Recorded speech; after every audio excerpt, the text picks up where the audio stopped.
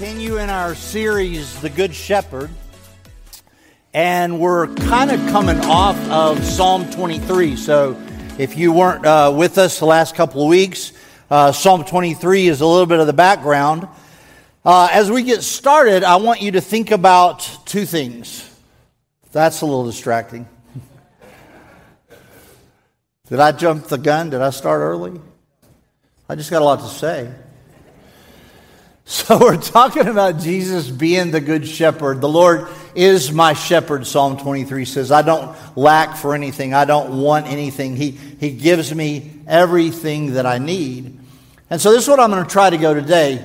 The Lord is our shepherd and others are imposters. So the Lord is my shepherd, which means that nothing else can be, right? It's a mutually exclusive term. The Lord is my shepherd, so nothing else can be. We're challenged to acknowledge Him, to follow Him, to worship Him, and nobody else. So let me remind you that we've been in Psalm 23, and David is the poet and the prophet. And in this psalm, he talked about two things kind of in a big way. The Lord is my shepherd. I don't lack for anything. He's talking about ownership and accountability, but the psalm is a lot about God's presence. The Lord is my shepherd, present tense. In verse 4 of that psalm, the pronouns change from third person to second person, and we would never use second person unless that person is in the space with us. You is not something you would refer to somebody who's not in the room. So I want you to hear kind of two things this morning. And there are two things that kind of personally bother me. I don't enjoy either one of those. And I'm guessing that you don't either. There are two things that are discussed in this psalm, and then certainly Jesus' commentary on it in John chapter 10. There are two things that are kind of universal. Two things that if you don't hear a lot else, I hope that you sort of tag in with these two things, and then we'll go from there. And here they are. One is that most of us don't like to be lonely. Now, even if we're alone, we don't like to feel lonely. So when the psalm says, the Lord is my shepherd, and when John chapter 10 says, I am the gate, I am the good shepherd, then those things speak of presence. They speak to the idea that we're never really alone, that God has decided that that's going to be His plan. And we usually use the word at Christmas, incarnation, God with us. Matthew 28, Jesus said, I'll never leave you. I will be with you always, even into the ends of the earth. So there's this idea of presence. And the metaphor, the illustration that we're looking at today is the idea that the shepherd is present always. Without him, the sheep, especially domesticated sheep, they can't do anything. They don't know where to go, don't know what to eat, don't know how to eat. So the Lord is my shepherd. It speaks of presence. And in John chapter 10, He says, I am the good shepherd. Well, the other thing is that I don't like to be fooled. I don't like to be taken advantage of. Maybe you're not that way. Maybe it's a pride problem. I'll confess it. Yeah, I don't like the street magician where I can't figure out which card is the right one, or where the little ball is, or how he bent the spoon or made somebody disappear. I don't like to be fooled. I don't like things that are fake or hypocritical, and probably you're that way too. We really don't like it in marketing. You know, we don't like something that promises something it doesn't deliver. We don't like it when we feel like that the message that's being given by a politician or a community leader is not genuine. We certainly don't like it when we read about pastors who mess up and don't end up being what they said they were being. We don't like to be fooled. And so whenever we think Jesus says, I am the good shepherd, that implies that there are bad shepherds. Fair enough? I am the good shepherd. There's a contrast there that's set out. And in this particular scripture, John chapter 10, that we're going to get to eventually, he says, I am the gate and I am the shepherd. The gate addresses us not being fooled, us not taking on the imposters. We don't like fake Jesus. We want real Jesus. That's the point of this whole series, is that we can dig through all the stuff that we hear and all the clutter, and we get to real Jesus. And don't let fake Jesus be a part of what we're kind of processing. And so the gate is that illustration, and the shepherd is the illustration of presence. So we don't like to be alone, and we don't like to be fooled, and so Jesus addresses all of that. So here's the thing, kind of like last week, the context of this is a lot. So we can't read chapter 10 apart from chapter 9 because there's no break between those. The chapter and verses are a little bit artificial, especially here. And if you look in your copy of God's Word, probably chapter 10 starts with truly, truly, or for sure I say to you. Well, in the Greek, that is amen and amen. And you would never start a book like that because that feels like the end of the prayer, right?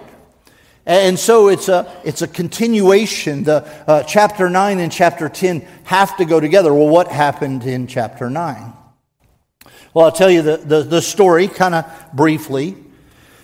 Jesus and his disciples, the scripture starts by saying, as they went along where? Well, they're somewhere in Jerusalem.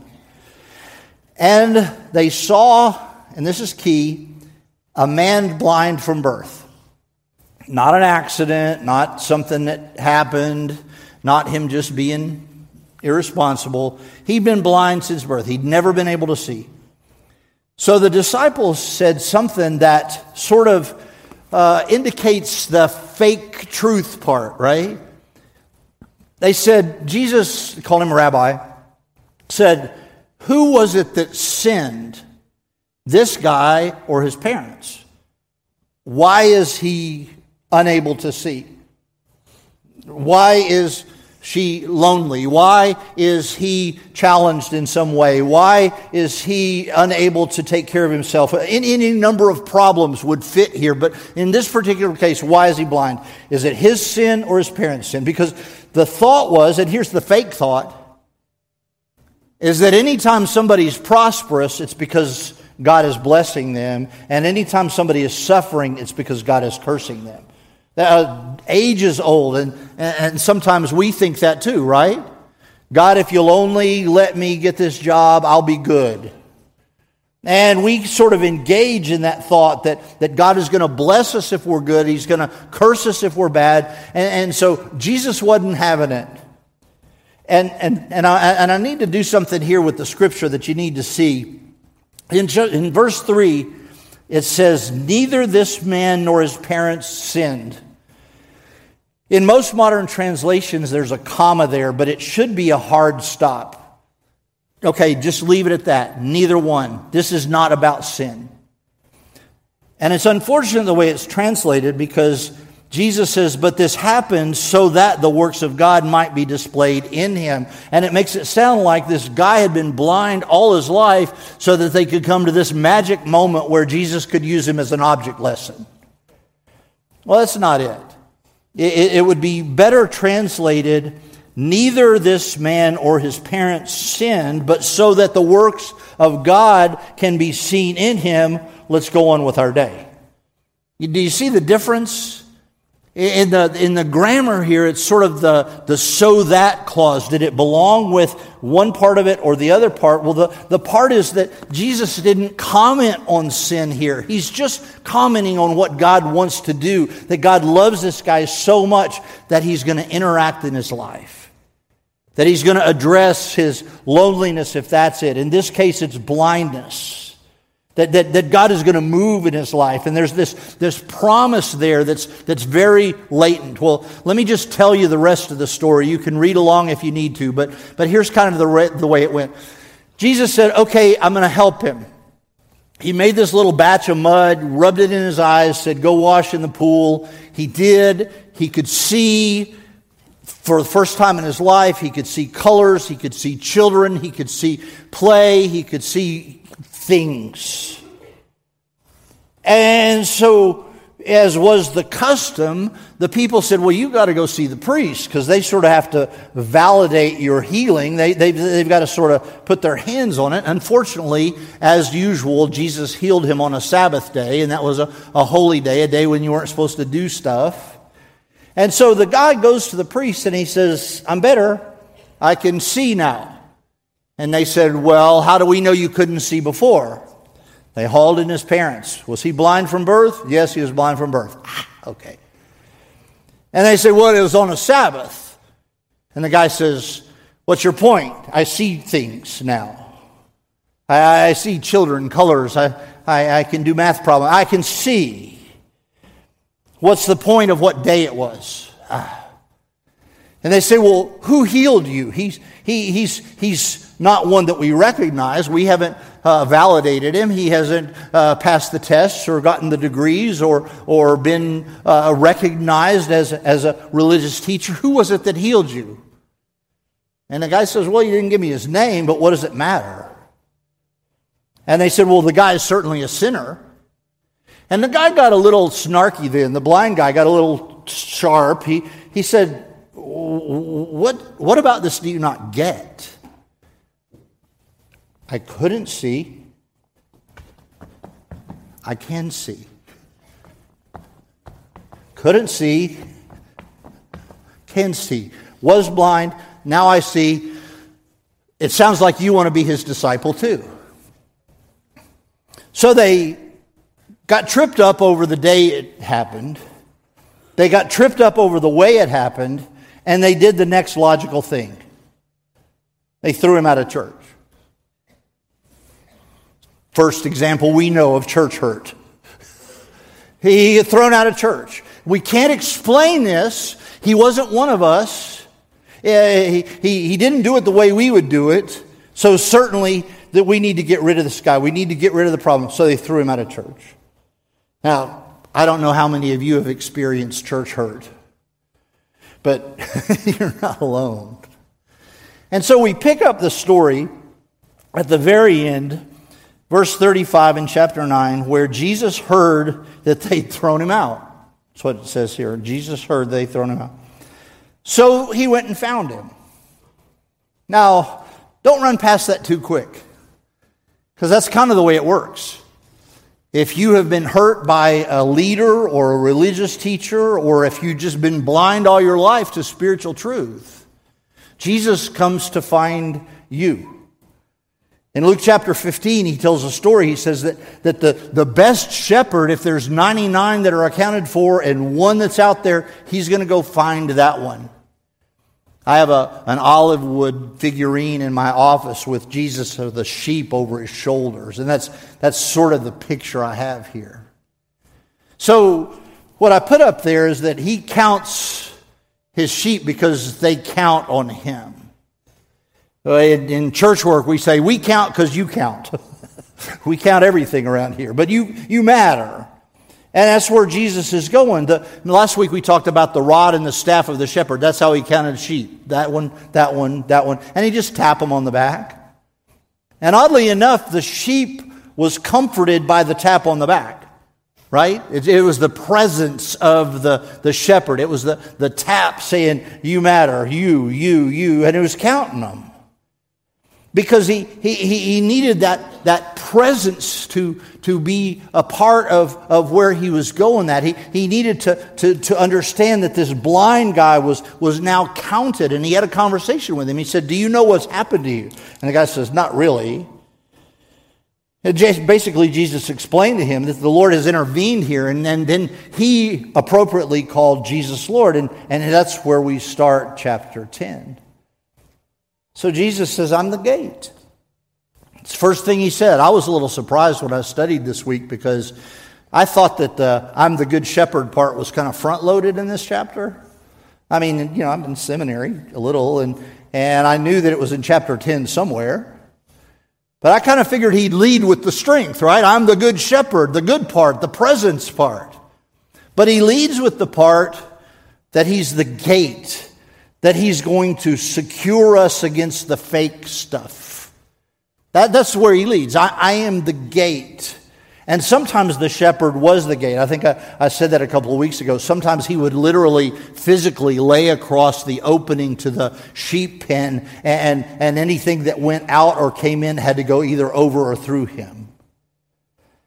So Jesus leads with that, and he says, "Truly I say to you, anyone who does not enter by the gate, but climbs in by some other way is a thief or a robber. The one who enters the gate is the shepherd of the sheep." And so he's kind of mixing his metaphors. He's going back and forth between he's both the gate and the shepherd. And as we said, sometimes it was both.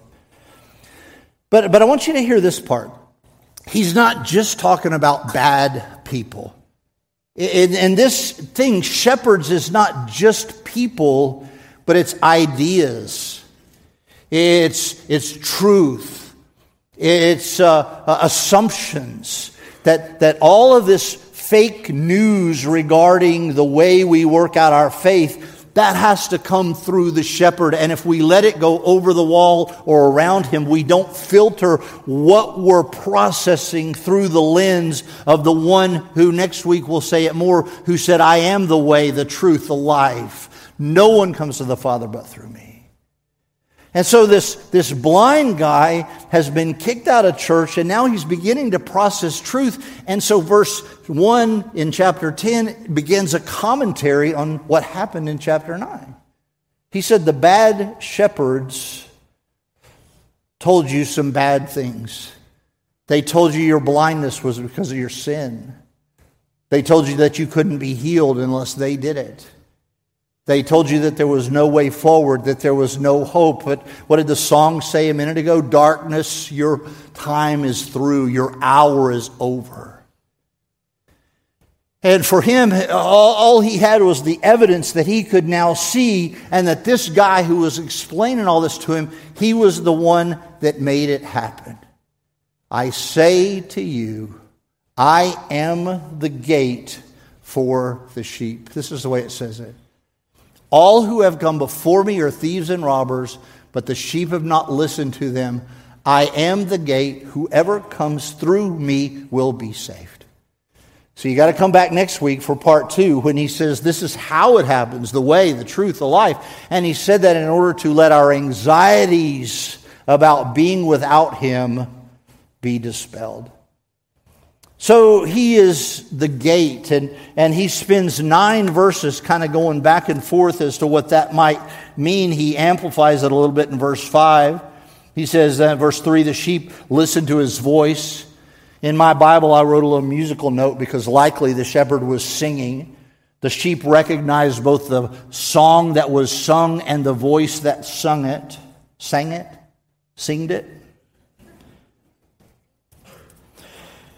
It says, when he brought them out, he goes ahead of them. The sheep follow him because they know his voice, but they'll never follow a stranger. In fact, they run away from the stranger. And then he said it again. This is the scripture behind me. I say to you, I'm the gate for the sheep. Everybody who's come before me are thieves and robbers, but the sheep have not listened to me. I am the gate. Whoever enters through me will be saved.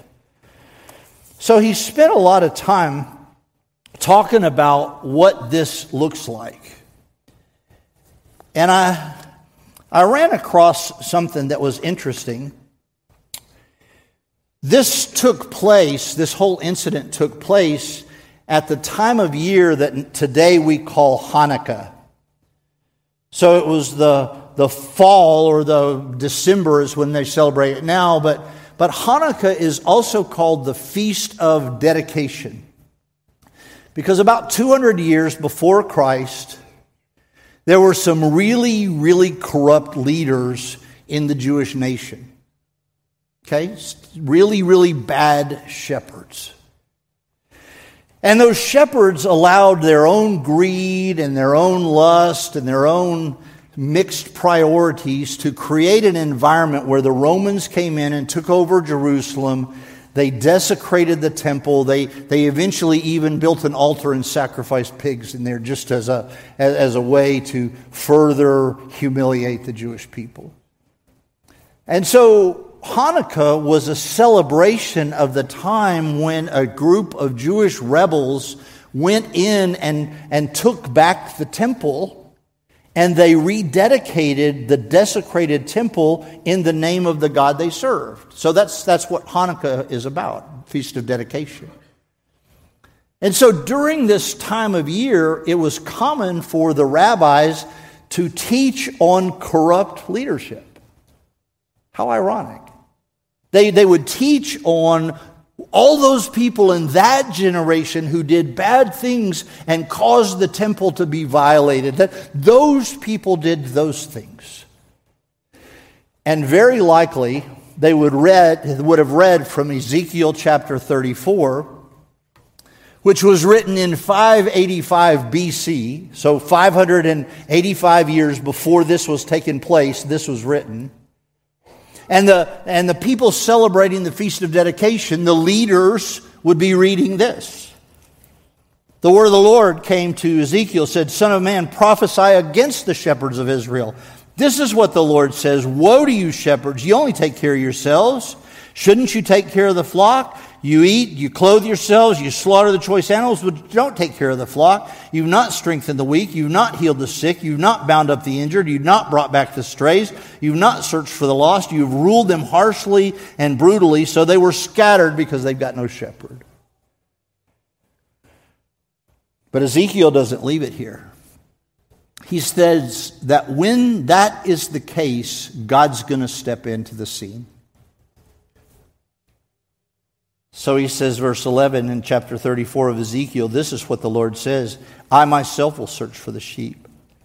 I will look after them. I will do this. As a shepherd looks out for the scattered flock, I will look out for my sheep." Verse 13, "I will bring them out. I will pasture them." Verse 14, "I will tend them." Verse 15, "I will tend the sheep." Verse 16, "I will search for the lost, bring back the strays, bind up the injured. I will shepherd this flock with justice." And I can't miss the irony that the shepherds who were reading about bad shepherds were themselves bad shepherds. And so we identify these imposters. The words are not words from the Word, Jesus. And the most famous verse of the whole passage is John 10:10. "The thief comes to steal, kill, and destroy, but I came that you might have life and have it abundantly," or have it to the fullest. And for most of our lives, we who have grown up in Sunday school, we've thought that the thief in the verse is the devil, Satan. But if we take all of it in context, chapter 9, the bad shepherds, the guy kicked out of church, we come to realize that the bad shepherd, the thief, the robber, are the bad teachers, the one who would allow falsehood and untruths and ideas that tear people down rather than to understand that Jesus came that we can have life to the fullest. That Jesus just seems like he always leads with love. He goes to find this guy who'd been thrown out of church. He replaces that rejection with acceptance, and he brings him into the sheepfold. And he continues that metaphor. The bad shepherds just destroy us. They discourage us. They disparage us. They make us wonder if there's any hope. He says, but I came to give life. So he finally gets around to the verse that we've all been waiting for. Verse 11. I am the good shepherd. The good shepherd lays down his life for his sheep. Last week I talked about cast sheep. And for you that weren't here, a cast sheep is one that somehow got upside down. Don't know the biology, don't really know the gravity, the physics of it, but once a sheep gets upside down, he can't do anything about it.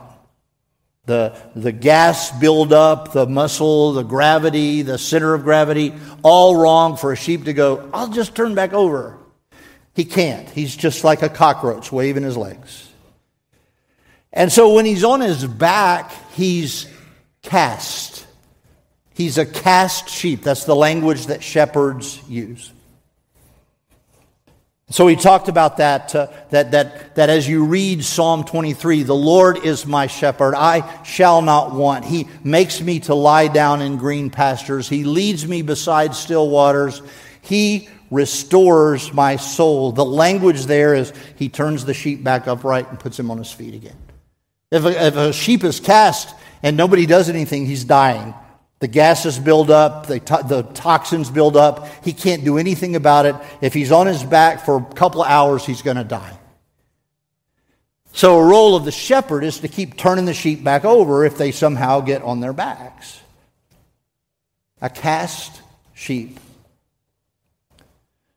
David also wrote Psalm 55, and in verse 22, it says, cast all your cares on the Lord, for he cares for you. He will never let the righteous be disappointed. The cast sheep can cast their cares on the one who is the good shepherd. Incredible way that this story comes around. And so he says in verse 11, I'm the good shepherd. The good shepherd lays down his life for the sheep. The hired hand's not the shepherd. He doesn't own the sheep. So when he sees the wolf coming, he abandons the sheep and runs away. The wolf attacks the flock and scatters it. How does this not sound like the language in Ezekiel 34? He says, but I am the good shepherd. I go after the sheep. I bind up the injured sheep. I feed them. I lead them in the paths of righteousness. Guide, comfort, protect, encourage, call by name. All of those incredible attributes of God from Ezekiel show up right here in this description of what Jesus does as he fulfills the role of good shepherd. Verse 14, he says, I am the good shepherd. I know my sheep know me. Just as the Father knows me and I the Father, I lay down my life for the sheep. And if I stopped reading there, True Confessions Church, your pastor confessing his sin, sometimes I picture this nice little fold of sheep who look like me, believe like me, talk like me, act like me, do like me. And there's this nice little club of woolly sheep, and we don't let anybody else in because the good shepherd guards the gate. What do you do with verse 16? I have other sheep that are not of this sheep pen. I must bring them in also. They too will listen to my voice, and there will be one flock and one shepherd. The gate was never meant to keep outsiders out. It was to keep truth coming in and lies out. It was to keep integrity flowing in and hypocrisy out. Jesus said, I'm the way, the truth, the life. I'm the gate. I'm the good shepherd. And the whole idea is that he's protecting us as we study, as we commune with one another, as we sing the songs of faith, as we try to pass on this faith to our children. There is this sense that he is guarding our way so that the thief comes to steal, kill, destroy, but he came so that we could have life. And it's important that we know that the outsider comes in through that same gate. That it's important that we know that He brings them in as well. The shepherd and the Savior. I am the good shepherd. I know my sheep. My sheep know me. Just as the Father knows me and I know Him, I lay down my life for the sheep. Cast your cares on the Lord. He will sustain you. He will never let the righteous be shaken. He's the gate. He's the shepherd. He speaks into His role in our lives as we pray to Him, as we sing to Him, as we devote ourselves to Him. His role to let falsehood stay out and truth flow in. But He also speaks to presence. We don't have to fear being alone, because in Him we're never alone. I am the good shepherd. I lay down my life for the sheep. The Lord is my shepherd. I don't lack for anything. I can be content because He gives me guidance, provision, protection, encouragement. I don't know about you, but sometimes I think I work too hard at it. A sheep doesn't seem to make a lot of decisions. It seems to allow the shepherd to make the decisions, and the sheep just follows. And some of the overthinking that I do with life, maybe you too. How about we agree today that we're going to pray and let the shepherd lead us? If you've never invited Christ into your heart, if you've never said, I want to follow that shepherd, today would be a good day. I'm going to ask John and Jeff if they'll come up here to the front. Brian, if you'll join them. Any other pastors that I can't see, Alan, wherever you are. If we'll just let some pastors be up front. If you just want to pray, if you want to say, I want to take the next steps to be a part of this church, these guys will help you. Jesus said, I'm the good shepherd. I lay down my life for my sheep. There are sheep from other folds that I need to bring in, because there's one flock, one shepherd. Father, thank you for this day. Thank you that we can cast all our cares on you, because you care for us. Bless us, Father, that as we go, if there's people who need to do business with you during this time, let them pray with a pastor. Figure out what next steps might look like. We love you, Father, and we pray in your name.